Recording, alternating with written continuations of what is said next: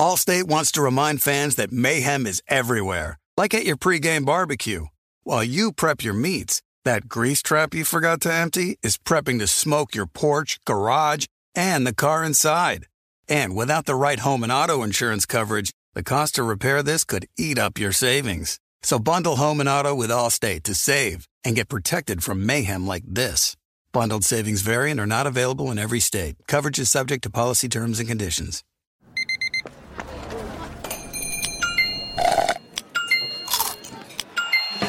With your Amex card, entertainment benefits like special ticket access and pre-sales to select can't-miss events while supplies last make every tap music to your ears.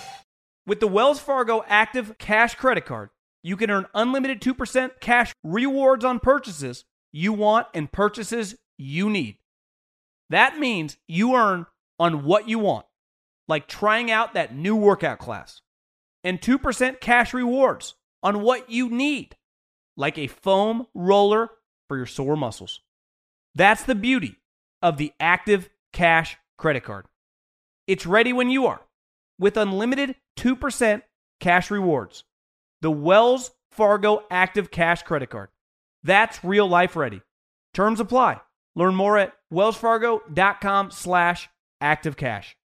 Superchargers, headlights, and more.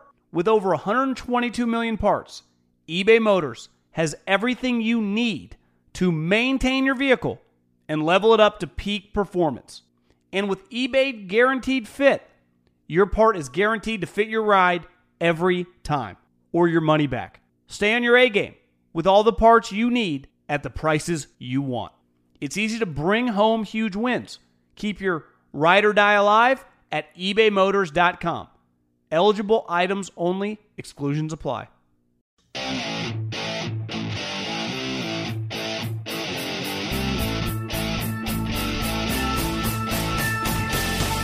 What is going on, everybody?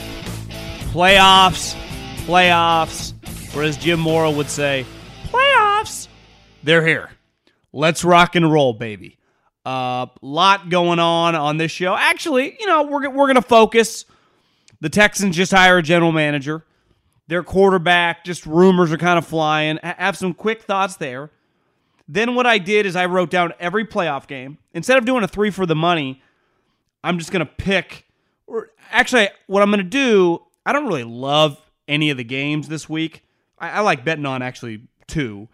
But the other, we're just going to go game by game, basically Saturday through Sunday, and the first thing that comes to my mind, and just hit on just my take on the game, and we'll kind of fly through that.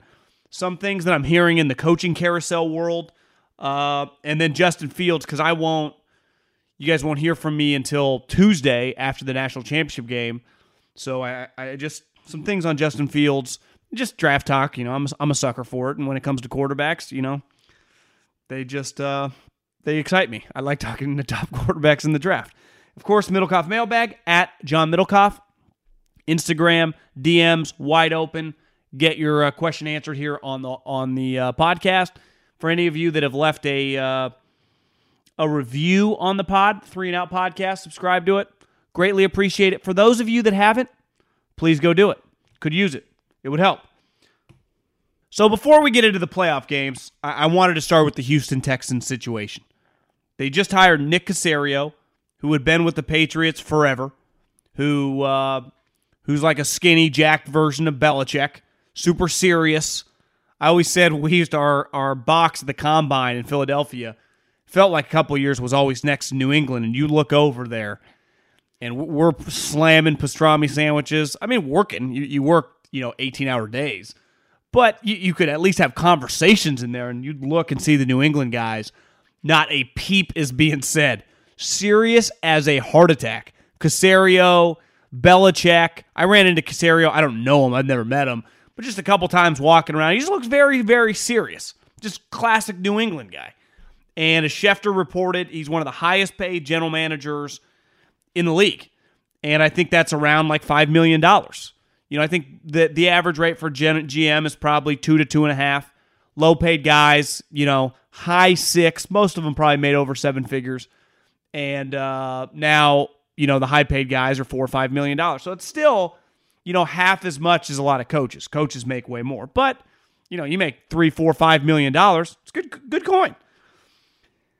They are kind of going back to the well. And I think a lot of times when you break up with someone, when you have a bad professional breakup, when you have a bad personal breakup, you take some things from that breakup, but you also kind of look for the opposite.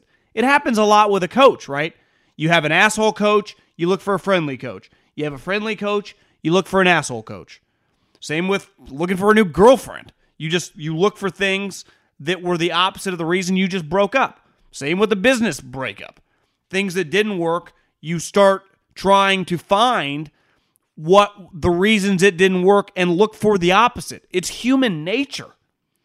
Yet the Houston Texans, who just had a New England-style operation with Bill O'Brien, think about some of the guys he had there. Mike Vrabel, New England guy. Romeo Crennel, New England guy. Obviously, Bill O'Brien. I remember when he got hired at Penn State. He made everyone on staff, I think it was Michael Hawley's book, wrote a Patriot Reign, made everyone read that book and kind of broke down stuff that he wanted done. And clearly he carried it over to the Houston Texans. And I think Bill O'Brien is known in league circles as kind of a dick, kind of a crazy dude. And it clearly eventually rubbed people the wrong way there. Now, I defended him. It did kind of work. They went to the playoffs 4 times, won the division 4 times. They had home playoff games. Now, it wasn't championships or AFC championship games, but it was still pretty good for a franchise that's been around, not even 20 years? But they're going back to New England guys. So you hire Nick Caserio. What do you think he's going to bring? Like some Pete Carroll level style? Like he has been Bill Belichick's right-hand guy. That is what he knows. Now, you could say Bill O'Brien actually knew a lot more. He had been around other places, had been on his own. I go to Nick Caserio's Wikipedia page. He started working for the Patriots in 2002. So basically the last 20 years, all he knows is New England. Knows nothing else. Now, he's had 6 Super Bowl championships. He has been there almost 2 decades. But you're just going back to New England. And one thing is consistently clear. Someone texts me, and I saw Colin actually used it. I kind of want some royalties every time my guy Goulet uses my takes. It wasn't even my take. It was a guy in the league. So do you know the funny thing about all these New England guys getting jobs? No franchise utilizes the scouting department less during the draft process. Guys are constantly begging to get out of there. When I was fired from the Philadelphia Eagles, I was replaced by a New England scout. Why? Because he desperately wanted to get out of there. New chip or whatever. He left the New England Patriots, that would have been like 2013. Think about that. To go to Chip Kelly. I mean, they won like 3 more Super Bowls in the next 5 years. Would have been smart to stay, but no one wants to stay. Because it's miserable. They don't give a shit what you think. So when these guys, and listen, I know John Robinson, and he was there for a long time, the Tennessee Titans GM. I think he's good. But I think he's got a little bit different personality than some of these other guys. Like Bob Quinn was god-awful. And when you hire a general manager, unlike when you hire a coach, if I'm going to hire Arthur Smith, let's say, or Brian Daboll, or Robert Saleh, I think those 3 guys are good examples. They work on a coaching staff, right? Robert Saleh's head coach is the coordinator and an offensive guy. So the defense is his baby. When I look at Arthur Smith, I go, he's the offensive coordinator. His head coach is not only the defensive coordinator, but is a defensive guy. So I know the offense, I can tangibly feel when he's calling a game, that's what he's doing, right? Same with Robert Saleh. Same with Brian Daboll. Sean McDermott, defensive coordinator, defensive-minded guy. He's not technically the coordinator of the Bills, but you know what I'm saying. So I know for a fact what they're doing. I think that's the question with Bieniemy. It's like, how much is Andy doing? I don't think anyone knows the answer except Bieniemy, Andy, and like Mahomes. But I know for a fact with those 3 guys, for example, what they're doing. Also, it's why I think people have been bullish lately on the Alabama coordinators. Well, I know Nick's a defensive guy at his heart. Yells at those guys, but the offense is Sarks, Lanes, McElwain's, whoever. I know they're running it. When I hire a personnel guy, like I worked with Veach. I'd worked with Howie. I'd worked with Grigson. Like I knew I had takes on how they were evaluators or how they'd be as, Howie was the GM. But like Veach, he was good. Grigson, not so good. Like you just kind of know. But I can't tell you when I see all these names about Seattle, if I never worked for Seattle, I got no clue what they think of players. I know what ultimately John Schneider and Pete Carroll think, but unless you've worked with any of these guys, you don't know. Caserio could be great. He could be really shitty. He's been there for 20 years. Has Belichick listened to him? Of course he has. But like, has he personally drafted a guy in the first couple rounds? Who knows? No one knows. That's what's so scary about hiring these guys and just a GM in general. Because usually, if they're not a former GM, you don't know what everything's on references. Everything's on, this guy's a really high-level guy. Is he smart? Is this guy a hard worker? Of course he is. Is he going to be a good general manager? Scott Pioli is one of the most hyped general manager candidates / hirings of the last couple decades and was an utter failure. Bob Quinn, hype guy in the organization, was god-awful. So I just look back at some of these guys when they leave Bill, because when you leave Bill, you've never actually done anything. He does all the work, and he doesn't care what you think. Now, maybe Caserio's different, but what the hell's the difference between Caserio and Pioli? Their personalities? Well, I mean, Caserio's really, really intense, serious guy, kind of like Pioli was back in the day. When he left the Snickers wrapper, if any of you remember that story, on the stairwell. And then when these rumors come out about Deshaun Watson, here's what I do know. They've played the Houston Texans several times over the last handful of years, the Patriots. Caserio is going to have Belichick's scouting report on what he thinks of Deshaun Watson. And do I think he's going to trade Deshaun Watson? No. Do I think it's a possibility? Of course, because anytime you have a new GM, they don't even have a coach yet, depending on what the head coach thinks, everything's always on the table. And you factor in they suck, they have no picks, they have no money because of the salary cap, like you kind of got to press reset. So the Houston Texans might be the toughest job of them all. Now, you could argue they do have a quarterback. I'm just saying it's a challenging situation. It's one positive as a quarterback. And I just think everything's on the table. The Patriots preach value, and they don't have any picks. They don't have any money. And the quarterback, who just had a career year, and I'm not blaming Deshaun Watson, but they didn't win when he was balling. So how do you get a complete team? Well, you need assets. They don't have any. Now, do I know that Caserio has the ability to pull this off? I don't. Because like most Belichick guys, do I even know that he knows what he's doing? I don't. Do the Texans? They do not either. Now, clearly, Easterby, the preacher man, who now they have represented by the same agents. I didn't know preachers have agents. But it kind of feels like a New England little coup here again. I'm sure they're going to bring in, I thought Josh McDaniels, but I saw Charles Robinson of Yahoo tweeting Brian Daboll. They're going to bring in a New England guy. They're basically going to do what they just did with Bill O'Brien. The New England guys all attempt to do the same stuff. That's what kind of makes Vrabel unique. He has some New England, but he's also his own guy. Because he was a player. He played for other coaches. These guys, all they know is Belichick. I think this Texan situation, I don't know who's going to get traded, if Watson's going to demand, who knows. I expect this thing to get a little weird and to get it a little ugly. Now, in fairness, Caserio might look at you. It should get ugly. We freaking stink. I mean, we have problems. And our division is good. Titans aren't going anywhere. The Colts aren't going anywhere. The Jags now have the number 1 overall pick.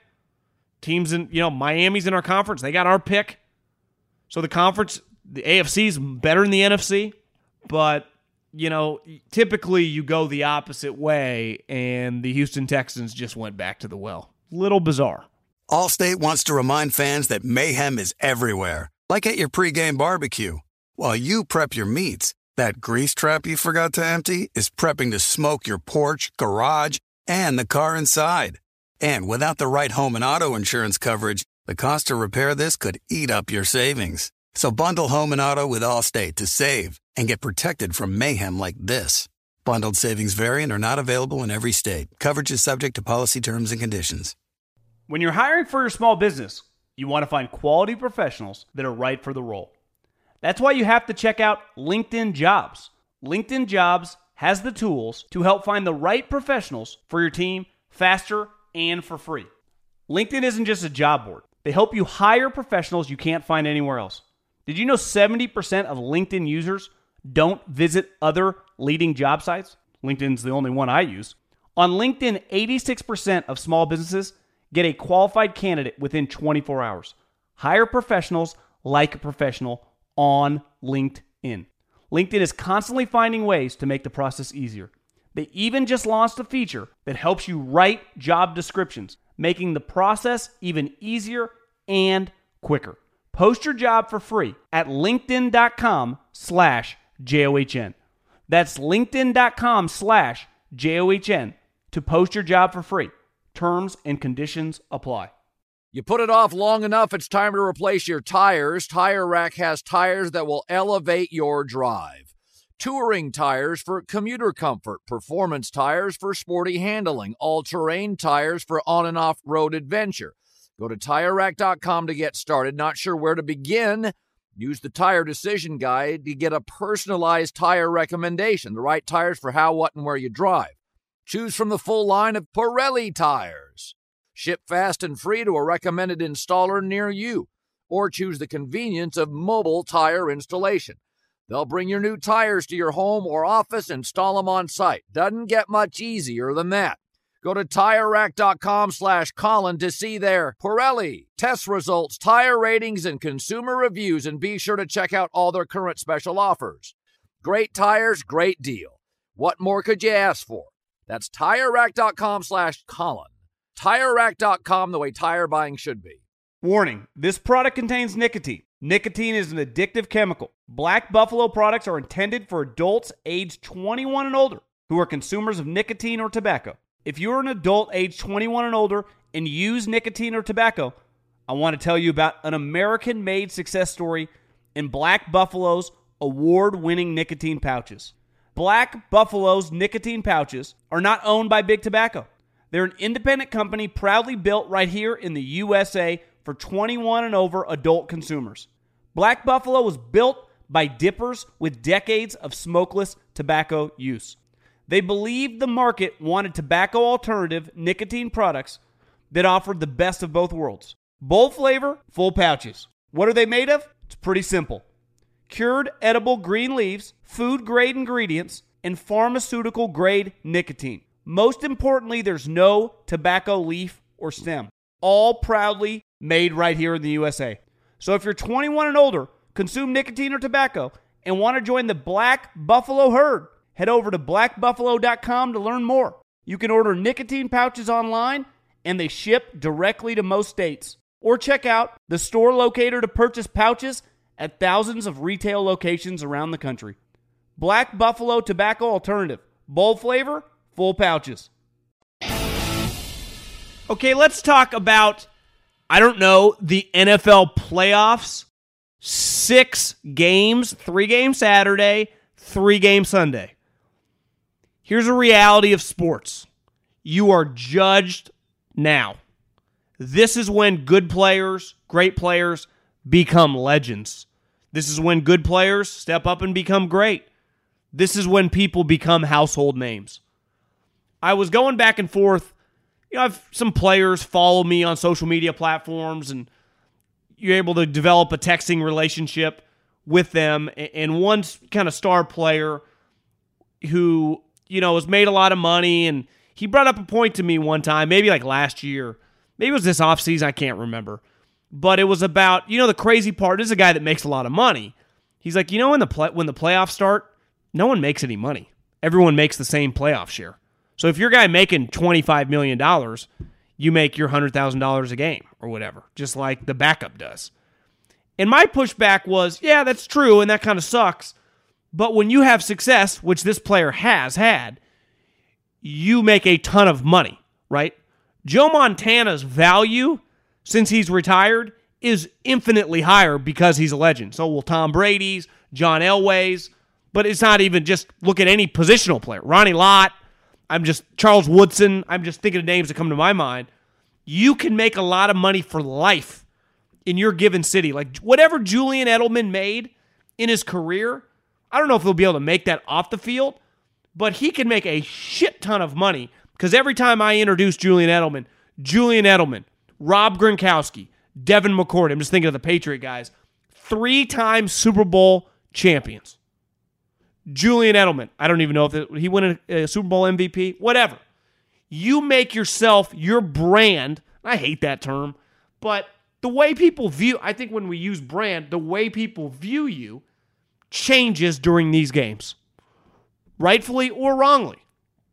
And usually for the good players, it can really change their future. So yeah, you go from making $15 million. It's crazy. Like in our line of work, and when I say, I'm talking to me and you, whatever we do for a job, typically, like if I had a podcast, I don't think it would really work in my line of work because all my you just get paid based on how many people listen. But if you were did a sales job, right? You get a bigger bonus on the bigger your sale is. Well, a playoff game or an AFC championship game or a Super Bowl is way more valuable to a franchise than the regular season in terms of their marketability, in terms of how many seats they'll sell the next coming years. Yet you make way less. What if you were a sales guy doing a $100,000 deal? Well, if 6 months later you did a $5 million deal for the company, your bonus is going to be way higher. So it is kind of crazy how that works in the playoffs. But these guys, there's a shitload on the line. No way around it. Let's start with the first game. I think, to me, the Colts and the Bills. Like Rivers, for example.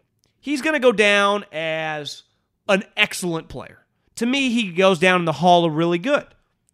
But if he could rattle off a playoff run with the Colts, all of a sudden gets him to the Super Bowl, I think we'd look at him a little bit differently. Now, I don't think that's going to happen.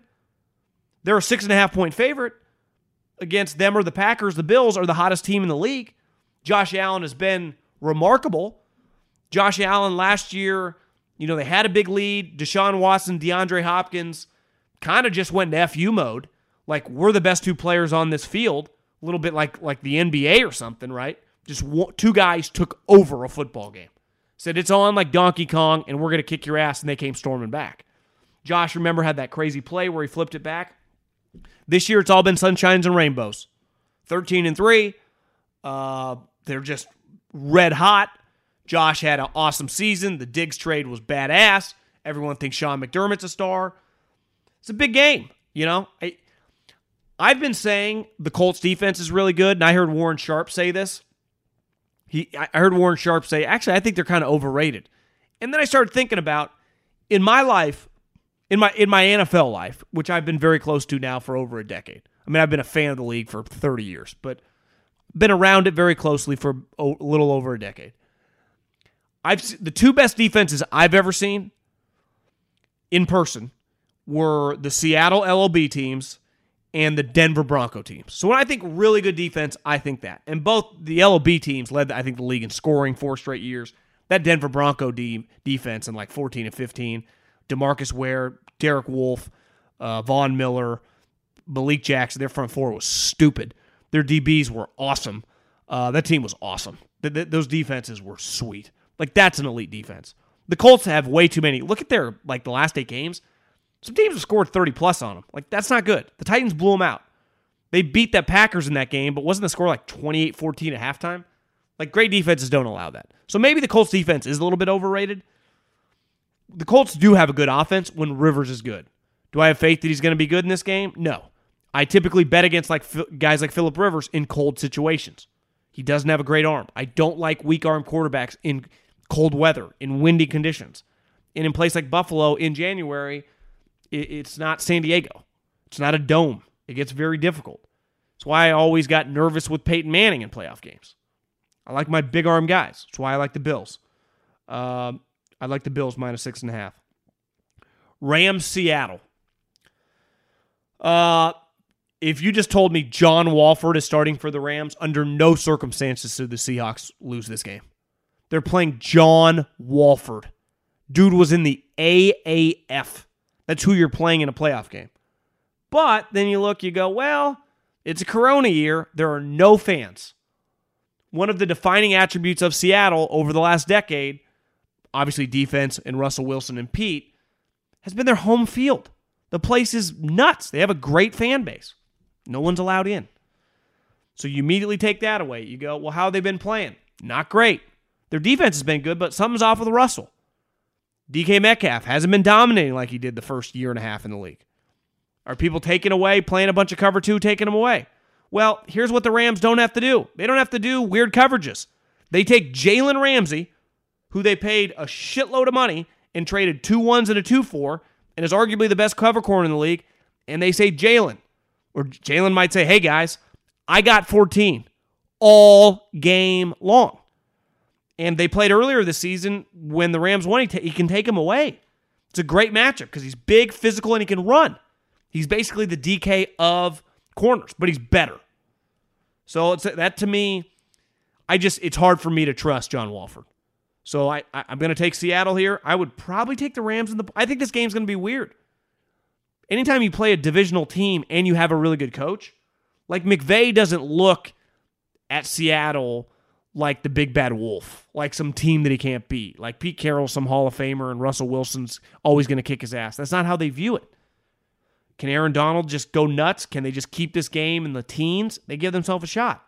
If Russell's scoring and they're going off, the Rams are screwed. You got to keep this game low scoring. One thing the Rams have done is they've kept it low scoring. Louis Riddick, who I had on my other podcast, me and Guy, we talked to him for like an hour. It's a really good listen. Haberman and Milkoff, go check it out. He has told me, he mentioned him on the podcast. He's told me off the podcast, and I've been critical. I haven't been critical of this guy. I've just tried to temper the hype. He thinks Brandon Staley is one of the smartest guys he talked to all season long. In terms of coaching, he talks to guys doing Monday Night Football, and he's blown away. He thinks Brandon Staley's really brilliant. And I'll give Brandon Staley credit. Like, their defense has been good. So I'll take Seattle, but I don't feel great about it. I think this game's weird. I got this game red flagged. Tampa, Washington. I do not have this game red flagged. Tampa's just exponentially better. Their defense is dominant. Washington and Alex Smith can't move, and their offense isn't any good. Washington's front seven's really good, but what does Tampa do well? They can throw the ball. Godwin, Evans, I don't know. Evans is a little banged up. Antonio Brown, last game's coming on. That's why you signed Antonio Brown. So you go, Antonio Brown is our third wide receiver, which is kind of crazy because he's one of the few third wide receivers that if he has a 10-catch game for 150 yards and 2 touchdowns, no one's even that shocked. And the GOAT likes throwing it to him.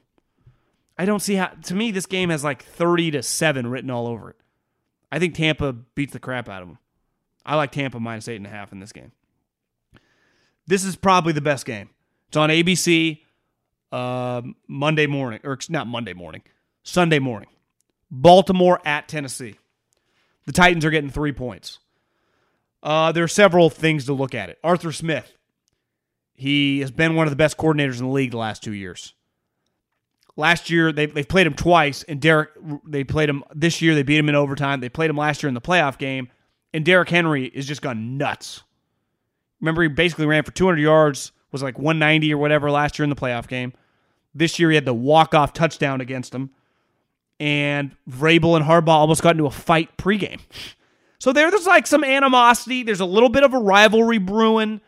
Vrabel's kind of kicking Harbaugh's ass. Harbaugh doesn't like it. He's kind of a tough guy. It's just, I kind of like everything about this game. Couple programs that just want to kick your ass. Here's the problem for Tennessee. Defense stinks. Defense is really bad. Now, on the flip side, Lamar, in these playoff games, now he's only played in 2, has not been good throwing the ball. You can throw the ball against Tennessee. So if whoever runs the ball well in this game, both teams ideally want to run for like 250 yards. But as we know, good coaches in the playoffs take away your strength. So if they can take away the run game, can Lamar Jackson throw it on the Titans? Can he throw for 280 yards and 2 or 3 touchdowns? Because if you tell me right now Lamar throws for 288 yards and 3 touchdowns, I give the Ravens a shot to win. I think the Ravens as a complete team are better. But I think Tannehill as a passer is better than Lamar in those situations. But I think both guys want to excel on play action, and that's how these offenses work. It's why when either team is running the ball well, they usually dominate. And when you can't run the ball with these teams, it's when they struggle. This game's pretty good. This game is not as good. Saints hosting the Bears, almost it's 9.5 points. I don't trust Trubisky at all. I mean, it was terrible last week against the Packers. You see some of the, you dive in on some of the analytics, and some of his yards had been yards after catch. The games he played, the last 4 or 5 games, the strength of schedule before the Packer game was terrible. I mean, they were beating up on bad teams. I don't know, man. Sean Payton versus Chuck Pagano. I don't think Chuck Pagano's any good. I do think the Bears probably be able to put some points on the board. Allen Robinson's has a fantastic season. David Montgomery's really came on. The Notre Dame rookie tight end has been good. The defense just is not the same. Like, I watched the Bears defense and see a dramatic drop-off from where it was with Vic Fangio. Whether it's Taysom Hill, Jameis Winston, or it's going to be Drew Brees. I just don't see how the Bears stop. Like, their defense isn't that great anymore, which is really a problem, because Mitch Trubisky is not good. So if Mitch Trubisky's just a guy, you need your defense to be good, which it was Nagy's first year. Well, now with Chuck Pagano, I just think is bad. I would expect the line's too big. I wouldn't bet this game just because you could be up 17 points, and get like a late touchdown and a 2-point. That's a lot of points. But the Saints are going to win this game. And then the nightcap on Sunday. I think it's pretty simple. As of recording this, they don't have a coach, the Browns, right? Or really a lot of the coaching staff or their best offensive linemen. But to me, not having a coach, and we've talked about this a lot this year, you can have a great quarterback and lose a lot of games. Look at the Texans. You cannot have a good team with a terrible coach and win a lot of games. We saw the Browns last year. Basically the same roster. I know they improved the offensive line a little bit, but if I put Stefanski as the head coach of the 2019 Browns, maybe they don't win 11 games, but they win 9. Coaches make franchises. Now, you need a great quarterback. And they're like Aaron Rodgers can play with anybody. But even Mahomes needs kind of Andy. They need each other. The Browns needed a good coach, and they finally got one. And he can't coach in the playoff game against their division rival. So, to me, I don't even think it's hyperbole. There has never been more pressure on a coach in the first round of the playoffs than Mike Tomlin. I'm not saying he's going to lose his job or whatever. Mike Tomlin cannot lose a game to the Cleveland Browns when they don't have a head coach. Can't do it. What's Mike Singletary say? Can't do it. Can't win with him. You have to win this game if you're Mike Tomlin. I think earlier in the week I defended Mike Tomlin. You have some bad losses in the playoffs. It happened against the Jags. I don't hold it against him that he couldn't beat Belichick in the playoffs. You cannot lose to the Cleveland Browns without their entire coaching staff, basically, but their offensive coordinator / head coach who changed the franchise. It would be a blemish on Tomlin's resume that would be hard to scrub off. And it would be one of the great wins in playoff history if Cleveland were to win this game without their head coach. I'm not an NFL historian in the sense before I was born. I can't imagine an NFL game has ever been played without their head coach in the playoffs. Obviously, the NFL has never been around when there's been a pandemic and these corona rules, but they are what they are, and he's not around. So, Mike Tomlin, I think the game opened at -4 once the information came out. The last I looked, it was 6.5, depending on where your book is. I don't see how the Steelers don't win this game by 10. I have that little... I've seen the Browns without Stefanski. It does not work. They cannot win without him. We have 20-plus years of evidence. So even recently, with these similar players on the roster, it does not work. When he's there, they're competitive. When he's not there, they're a laughingstock. So I'll be the first to say it. If the Browns upset the Steelers without their head coach, it's one of the great playoff wins, arguably the greatest playoff win I've ever seen. That's insane. Because even some of the upsets, like Tom Coughlin and Eli beat the 07 Patriot team, they had all their fucking players, like Strahan, Tuck, Eli. I mean, they still had Tom Coughlin, Spagnola, whoever. These guys are missing their head coach. Imagine if I would have been like, you remember when Eli beat the Patriots and Tom Coughlin was at home? Think how crazy that would be. But that's not the case. Stefanski is sitting at home. Got to win. So I'm going to go the Steelers -6. I would imagine that number's only going to continue to rise. Allstate wants to remind fans that mayhem is everywhere, like at your pregame barbecue. While you prep your meats, that grease trap you forgot to empty is prepping to smoke your porch, garage, and the car inside. And without the right home and auto insurance coverage, the cost to repair this could eat up your savings. So bundle home and auto with Allstate to save and get protected from mayhem like this. Bundled savings vary and are not available in every state. Coverage is subject to policy terms and conditions. You put it off long enough, it's time to replace your tires. Tire Rack has tires that will elevate your drive. Touring tires for commuter comfort, performance tires for sporty handling, all-terrain tires for on- and off-road adventure. Go to TireRack.com to get started. Not sure where to begin? Use the Tire Decision Guide to get a personalized tire recommendation, the right tires for how, what, and where you drive. Choose from the full line of Firestone tires. Ship fast and free to a recommended installer near you. Or choose the convenience of mobile tire installation. They'll bring your new tires to your home or office, install them on site. Doesn't get much easier than that. Go to TireRack.com/Colin to see their Firestone test results, tire ratings, and consumer reviews, and be sure to check out all their current special offers. Great tires, great deal. What more could you ask for? That's TireRack.com/Colin. TireRack.com, the way tire buying should be. Warning, this product contains nicotine. Nicotine is an addictive chemical. Black Buffalo products are intended for adults aged 21 and older who are consumers of nicotine or tobacco. If you're an adult aged 21 and older and use nicotine or tobacco, I want to tell you about an American-made success story in Black Buffalo's award-winning nicotine pouches. Black Buffalo's nicotine pouches are not owned by Big Tobacco. They're an independent company proudly built right here in the USA for 21 and over adult consumers.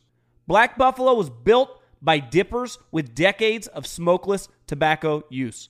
They believed the market wanted tobacco alternative nicotine products that offered the best of both worlds. Bold flavor, full pouches. What are they made of? It's pretty simple. Cured edible green leaves, food-grade ingredients, and pharmaceutical-grade nicotine. Most importantly, there's no tobacco leaf or stem. All proudly made right here in the USA. So if you're 21 and older, consume nicotine or tobacco, and want to join the Black Buffalo herd, head over to blackbuffalo.com to learn more. You can order nicotine pouches online, and they ship directly to most states. Or check out the store locator to purchase pouches at thousands of retail locations around the country. Black Buffalo Tobacco Alternative. Bold flavor, full pouches. eBay Motors is here for the ride.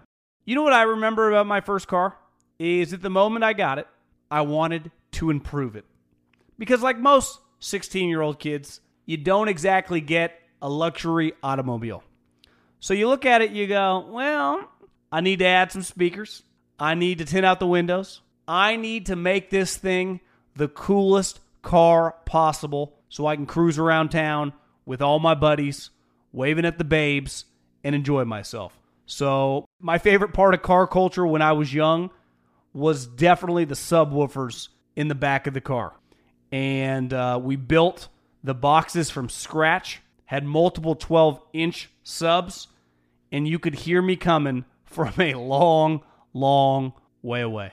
With over 122 million parts, you can make sure your number one ride or die stays running smoothly. Brake kits, LED headlights, roof racks, bumpers, whatever your baby needs, eBay Motors has it. And with eBay Guaranteed Fit, it's guaranteed to fit your ride the first time, every time, or your money back. Plus, at these prices, You're burning rubber, not cash. Keep your ride or die alive at ebaymotors.com. Eligible items only. Exclusions apply. Okay, let's dive in really quick. The coaching carousel. I'm sure many people listening, you're hoping your team will get a head coach soon. I guess, I don't know how many people, there are only 6 job openings. Lions, Jets, Falcons, Jags, Texans. And I guess we have general managers. Well, Joe Douglas is in New York. Casario now is in Houston. And I recorded the first part before this news of Deshaun Watson that's mad he wasn't part of the process. Like I said, the this isn't the NBA. Like, even if people tell you they care what you think, I don't know if they really do. Well, so let's say the owner asked Deshaun Watson, I don't think you should hire this guy. I want this guy. Well, if you don't want to hire that guy, you're going to do it, and he's going to be extra pissed off. So you just don't ask him for his opinion. Like, it's just kind of the way the world works. You signed the contract. You signed all this money. You signed up for this. Once you sign a huge contract in the NFL, you've married yourself to that franchise. So you can get mad all you want, but you chose to do that. If you truly hated this franchise your first couple of years, you could have made a stink. I'm a Deshaun Watson fan, but I don't feel much sympathy once you sign the big contract. It's not the way the world works. It sucks. Like, you signed that contract when Bill O'Brien was your coach. The coaching carousel, man, I mean, it's like I said earlier this week, most important position inside your building. He's the highest paid employee, non-player. He makes more than the majority of players on your team anyway. I mean, how many NFL teams have guys making, if you hire a $10 million coach, over $10 million? Probably 3 or 4. You actually don't have as many as you think. You have a lot of like $5 to $10 million players, but you actually don't have that many guys making $15 million. That's not the way the league works, especially on some of these teams. Now, the Falcons actually do. But from what I've been told by a couple people is a lot of people think that Robert Saleh is going to end up in Detroit. And I know he's from there. I personally think in pro sports, unlike college, like in college it matters where you're from because you're always going to gravitate toward what you're comfortable with when it comes to recruiting. That's why West Coast guys thrive on the West Coast. Pete Carroll was awesome. Chris Peterson was awesome. Bellotti forever at Oregon. Tedford had a ton of success at Cal. Wilcox now at Cal. David Shaw.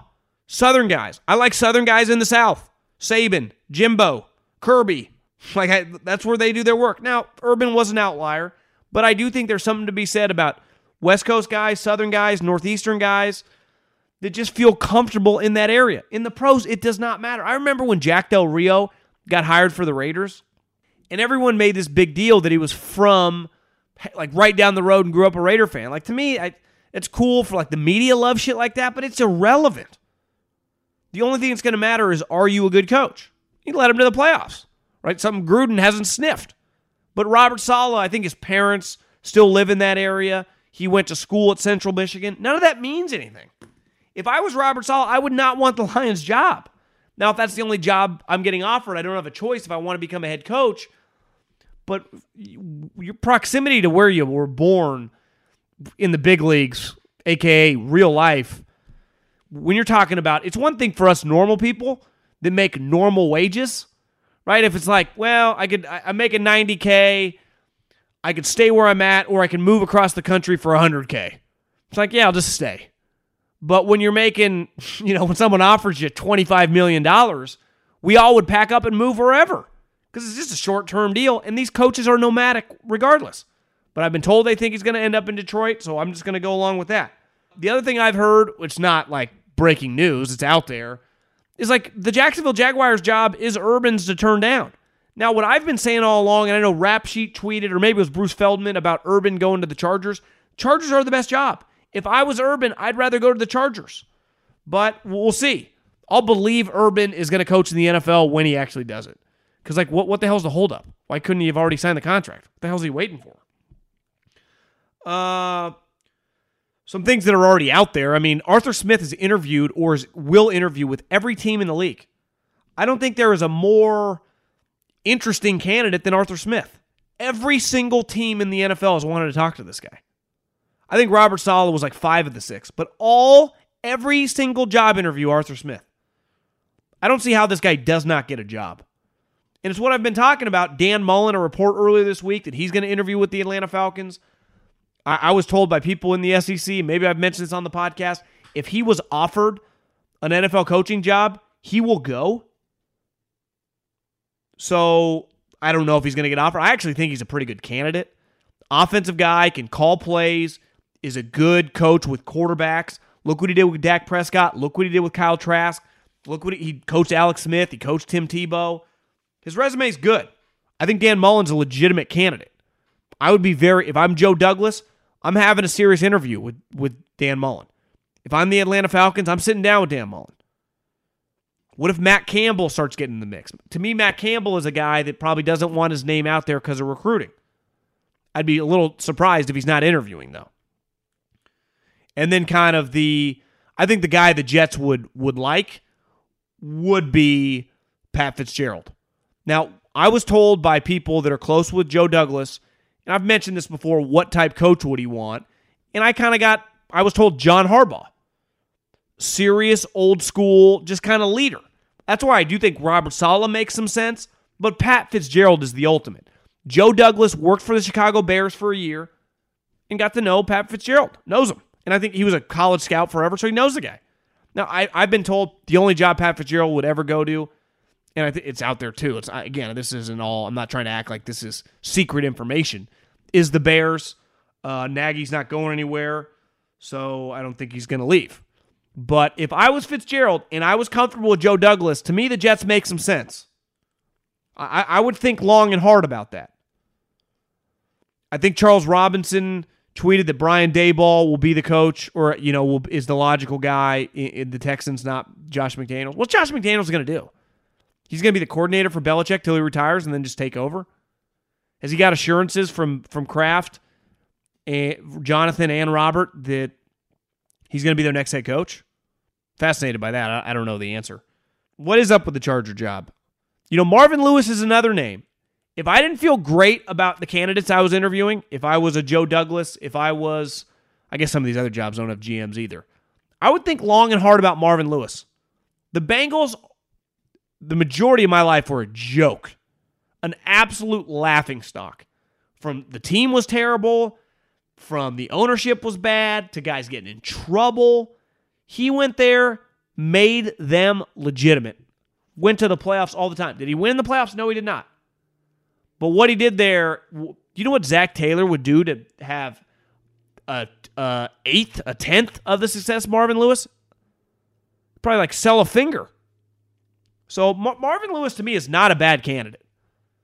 If I was looking for a leader, now his question is just, if the team's good and the offense is good, is his coordinator going to leave? And who's going to be his coordinator?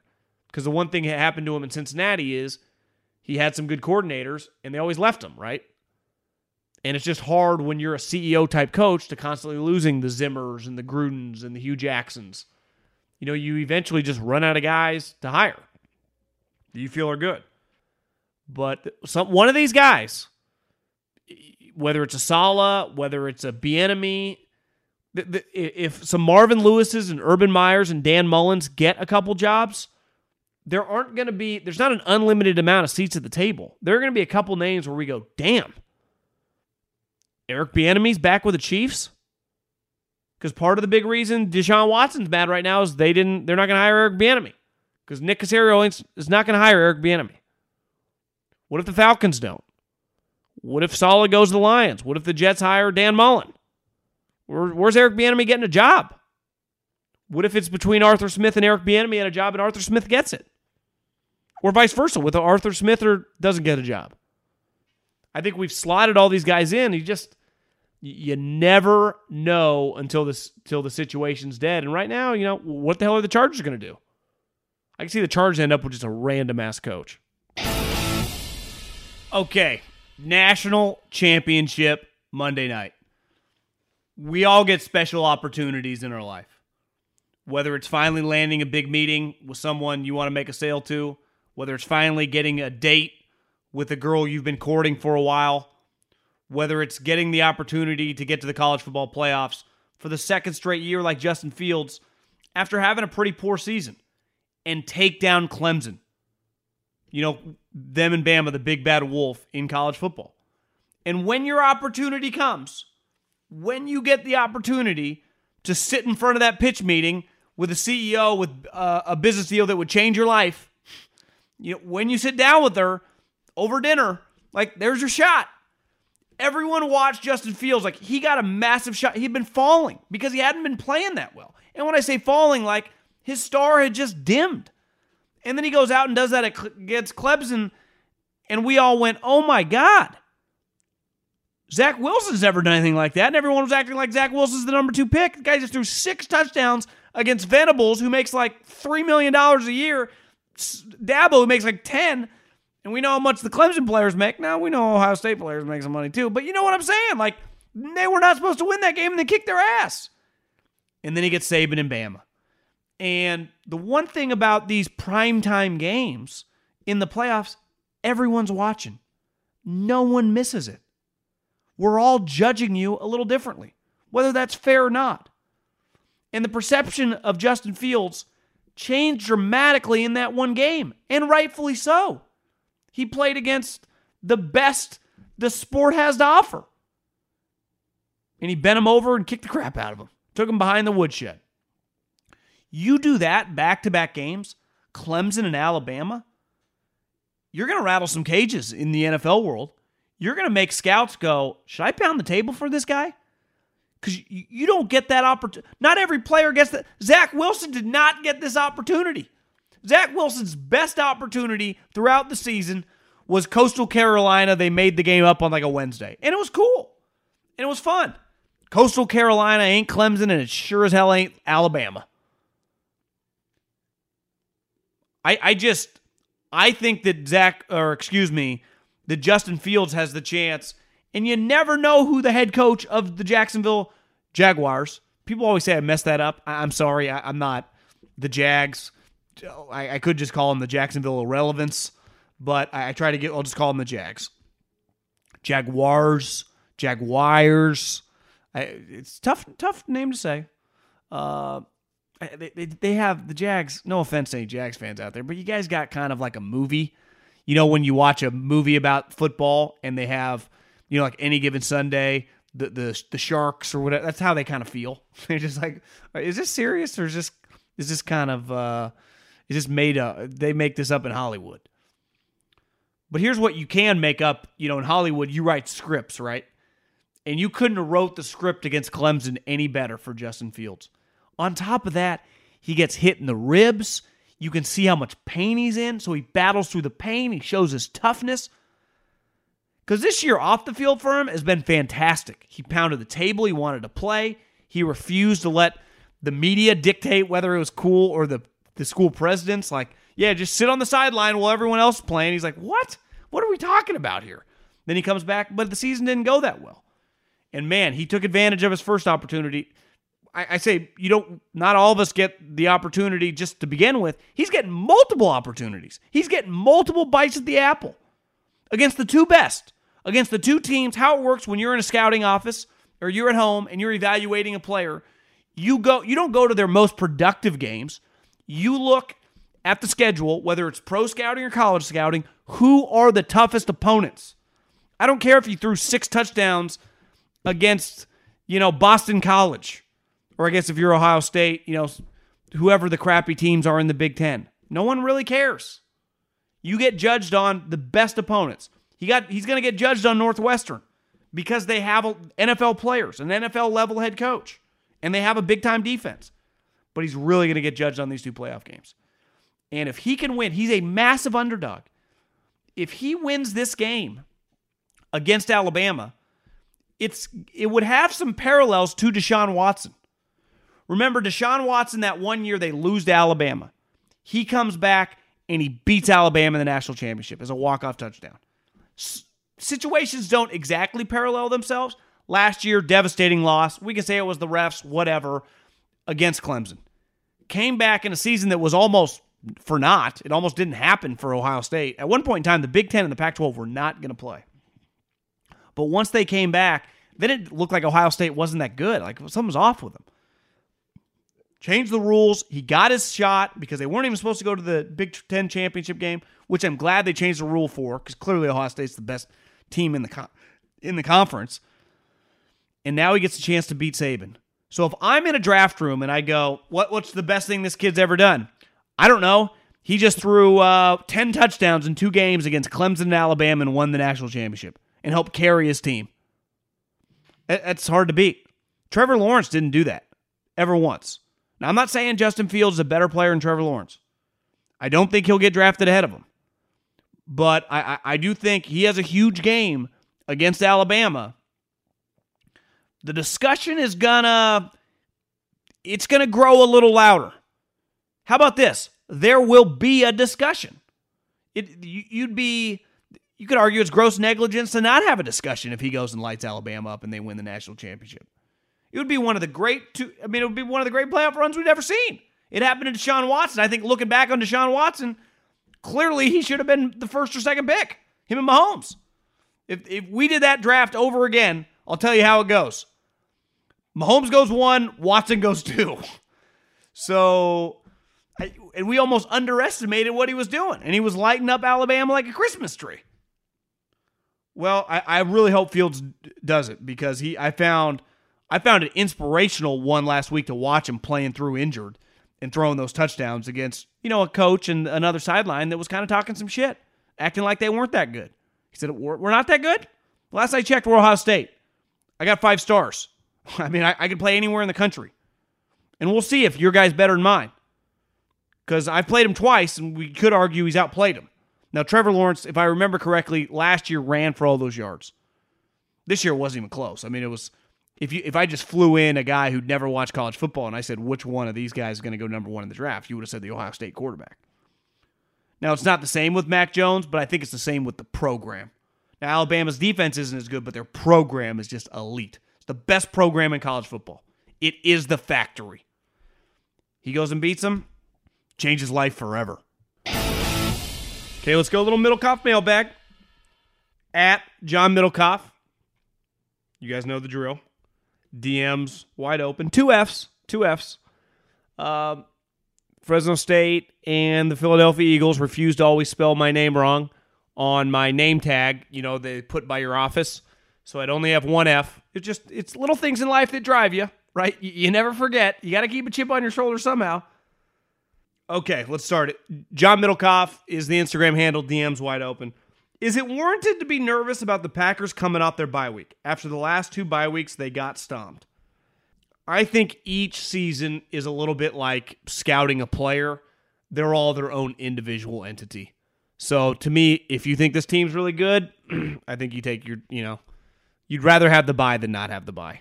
You'd rather have home playoff games. You'd rather be playing at Lambeau. You'd rather have home field advantage. Is it right to be nervous? Hell yeah, of course. It's the playoffs. You might play Tampa in the second round. Right? If it's the Saints, Seattle, you'd play Tampa, who kicked your ass. And you'd go, well, it was 1 game, but you go, God, you look across, they do have Tom Brady. Yeah, you'd be nervous. I think ideally you want the Rams. Here's what you want if you're a Packer fan. Here's what I'd be rooting for, assuming the Bears can't win. Love my guy Nagy. I don't think they can win the game. I'd be rooting for the Rams to upset Seattle. Tampa beats Washington, and then boom, you play the Rams, and you get Walford or Jared Goff. Not saying you don't want Tampa, but I don't think you'd mind avoiding them till the NFC Championship game. Big fan of the pod. Appreciate it. Me too. I've been thinking about Aaron Jones' upcoming contract situation relative to Cook and McCaffrey and whatnot. I was wondering if you could see a future in which the NFL makes efforts to tier the bargaining ability of free agents and players to adjust the positional differences in engagement to their body. Running backs are disproportionately disadvantaged in the current system. The math said it's not worth it to sign them, big-name running backs, to long-term deals, but has a lot to do with the fact that running backs are, on average, have shorter careers than other players. And more often than not, you will end up in a Todd Gurley situation if you do a big extension. So it seems like running backs are monetarily disadvantaged because of the fact that they are putting their bodies at an increased risk. True. The league takes great steps to protect its star quarterbacks, but I would imagine that running backs, along with receivers, follow closely behind in the star power tier and are basically getting consistently screwed. This probably wouldn't come from the league itself, but the NFLPA. See, I'd push back. I see what you're saying. Wide receivers get a ton of money. Like Amari Cooper makes $20 million a year.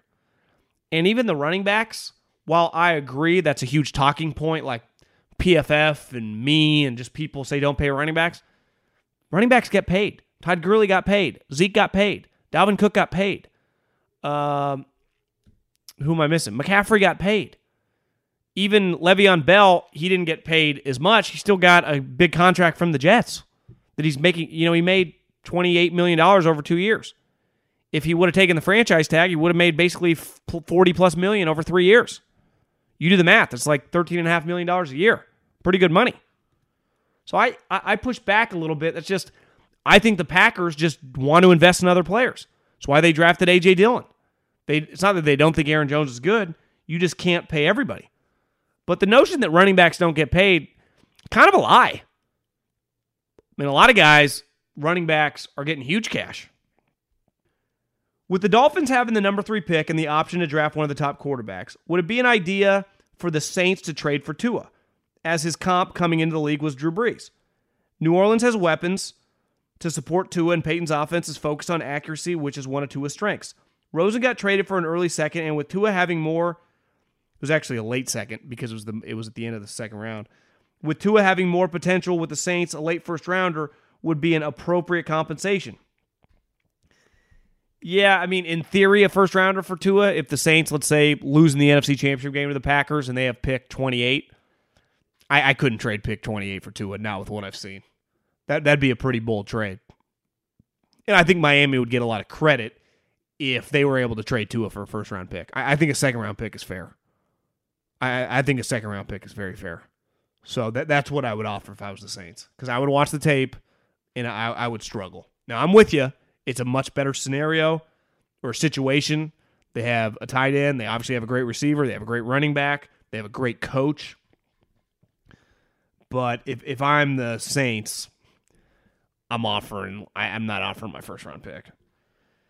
Can you please talk about the Tua in Miami having the 3rd overall pick? I mean, this is a huge talking point. You know, I know what the general manager, I think Brian Flores, said that Tua is our quarterback. You know, you guys know where I stand. I judge on actions, not words. They benched him several times. And if Fitz hadn't gotten the corona, he would have been benched in the game against the Bills. He would have been benched 3 times in 7 games. That would have happened. And I put the equivalent, he did get benched in the Miami game. They just didn't have, the Bills game. They just didn't have the Fitz around to bring him in. So I think it's on the table. I think we have to find out who the Jets and Jaguars hire. Once we see those 2 teams and make hires, and even the press conferences, right? If whoever's hired with the Jets and whoever's hired with the Jags, what they want, what their background is, I think we'll have a better idea. And then we'll kind of know, what the situation is. Right now, my guess, uneducated, right, just off what I've seen, I would guess Tua's back. But that would probably be like 40%. And then another 40% would be like them trading him, and another 20% would just be them drafting. I don't even know.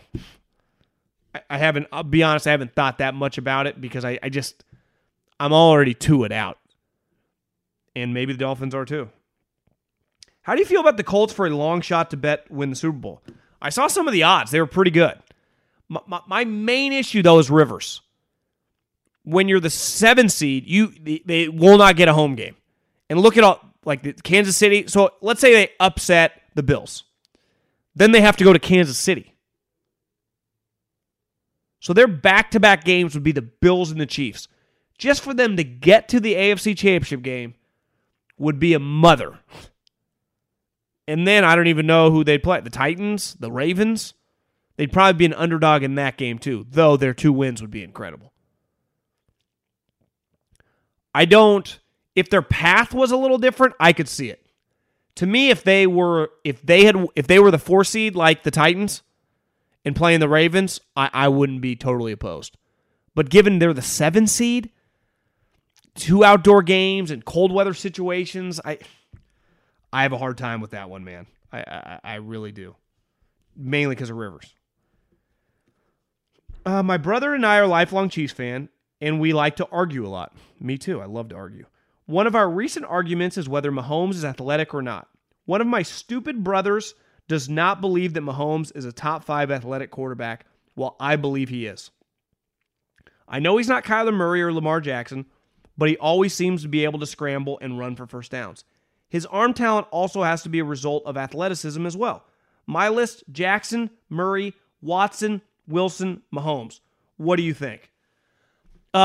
Well, you're right. Your brother's wrong. Mahomes is a big-time athlete.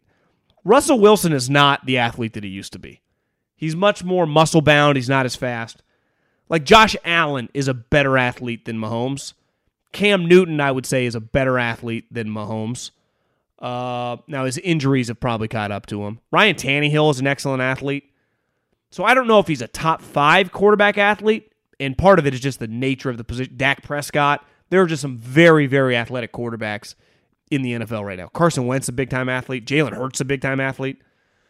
But he is a very good athlete for a quarterback. Like you said, he's not an elite athlete for a quarterback, but he's well above the mean. He's well above the average quarterback. And in the modern-day game, though, more and more of these guys come in the league, he'll probably be, middle of the road. Trevor Lawrence, Justin Fields, look at the guys coming in the league. But yeah, your brothers are wrong. He's a big-time athlete. And I'm with you. Part of throwing the ball, is an athletic move. What are the odds that we get a team back to St. Louis? This is a great football town. It was decent even when the Rams were awful. When the XFL played here for a game, it was electric. We are hungry for some football. You can't tell me Jacksonville and Cincinnati deserve a team, but the Saints do not.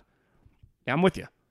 I don't know much about the St. Louis market. I actually think I've never been to St. Louis, been to Kansas City, but you could argue that it's a better market than Jacksonville for sure. Cincinnati's an underrated market, but who are they going to move? Like the Bengals aren't moving unless they sell, which is you never know with Mike Brown. I'm not saying now, but just in years coming, right in the next decade. To me, Jacksonville probably goes to London. So yeah, I haven't read or heard anything about NFL expansion or movement lately. It's kind of been all quiet on that front. And part of that's Corona, right? Like you're not going to move until everything settles down. There's not going to be if there is an NFL move, it's not going to be for years. I'm a lifelong Vikings fan and curious as to what you think of their next move should be besides continuing to build the defense. I know that D can be good under Zimmer, and the offense can be potent as well. What do you think is missing for them to be successful? Well, 2 things. One is their pass rush, when their defense was good, was fantastic. Everson Griffin and Hunter were a dominant force. And they didn't have any of those guys, right? Hunter got hurt, cut Griffin or traded him. Can't even remember, but he wasn't on the team. I think he played for the Cowboys and he played for the Lions this year. They traded for Ndakwe. They traded him. You need to have a good defensive line. You're not going to find many good defenses without good defensive lines. Just look back at the great defenses in the history of the league, and definitely just the last 20 years, they've all had good defensive lines. You got to put pressure on the quarterback. Even if you have Deion Sanders, Richard Sherman, Ed Reed, and Earl Thomas in the defensive backfield. You need to have a good defensive line. So I would say that they got to get better defensive linemen, and they need Hunter to be back and be healthy. The Chargers are officially interested in Urban Meyer. Are the Chargers a playoff lock and the biggest roadblock to Patrick Mahomes next season if they get Meyer? Yeah, I'd say in theory, yes, but Urban's never coached in the pros. Who are his coordinators? Who's his offensive coordinator? I think we have an idea, what type of offense Urban likes to do, but who's his defensive coordinator? Again, he's never coached against these guys. I think Urban's fantastic. I think he'd be really good, but there still is a level of unknown. For as much as everyone did, including myself, was blowing Matt Rule, they lost 8 straight games this year. The Panthers were not very good. Not very good at all. We just weren't really paying attention.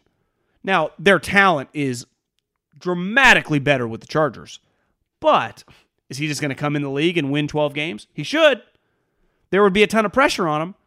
So, yeah, they would be an immediate, I wouldn't say roadblock.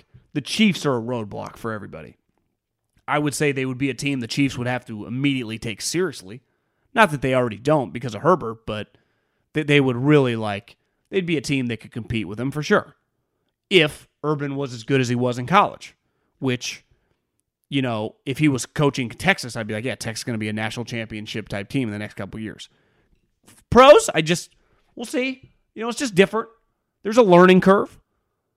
Treating players that now officially get paid and that make more money than you and are more famous than you. It's a little different. So I hope he goes to the Chargers. That's where me personally, I want him to go. I want to watch him coach the Chargers. Everyone in the league has told me they think he's going to go to Jacksonville if he does come back. We'll just have to wait and see. I think the Chargers would be the most fascinating thing to watch given their talent. Appreciate everyone listening.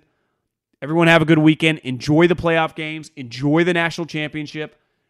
And just enjoy football. Thank God football's in our life. And I will talk to everyone a little bit later. Have a great weekend. Adios.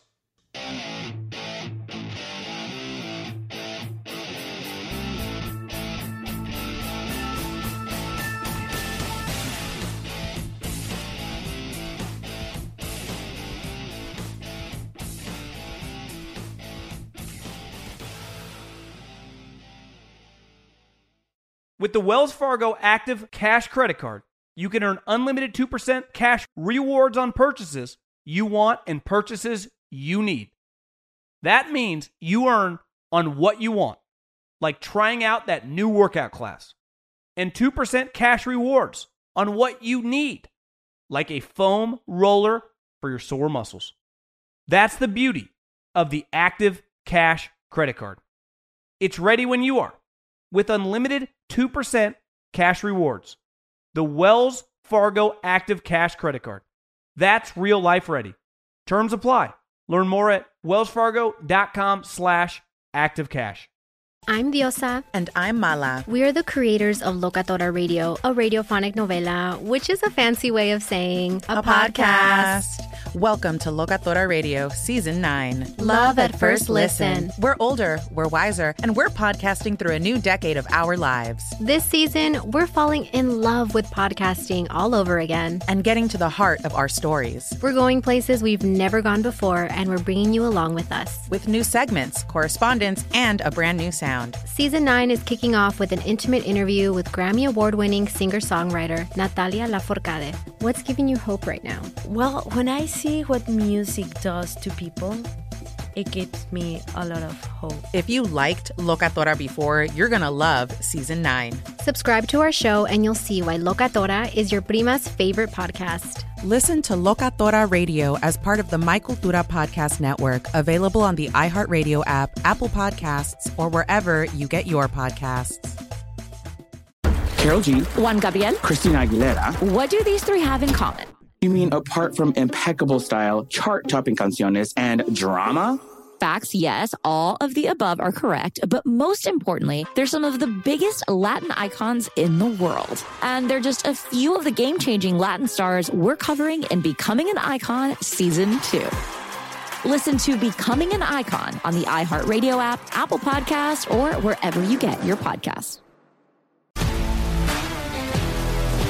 If you love sports and true crime, then there's a new podcast from executive producer Dan Patrick and hosted by me, Jay Harris, that you won't want to miss. Playing Dirty: Sports Scandals.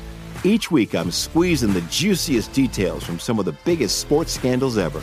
I'm talking Marcus Dixon, Olympic gymnastics, Cain Velasquez, salacious Super Bowl-level scandals. Join me on the dark side of sports by listening to Playing Dirty: Sports Scandals on the iHeartRadio app, Apple Podcasts, or wherever you get your podcasts.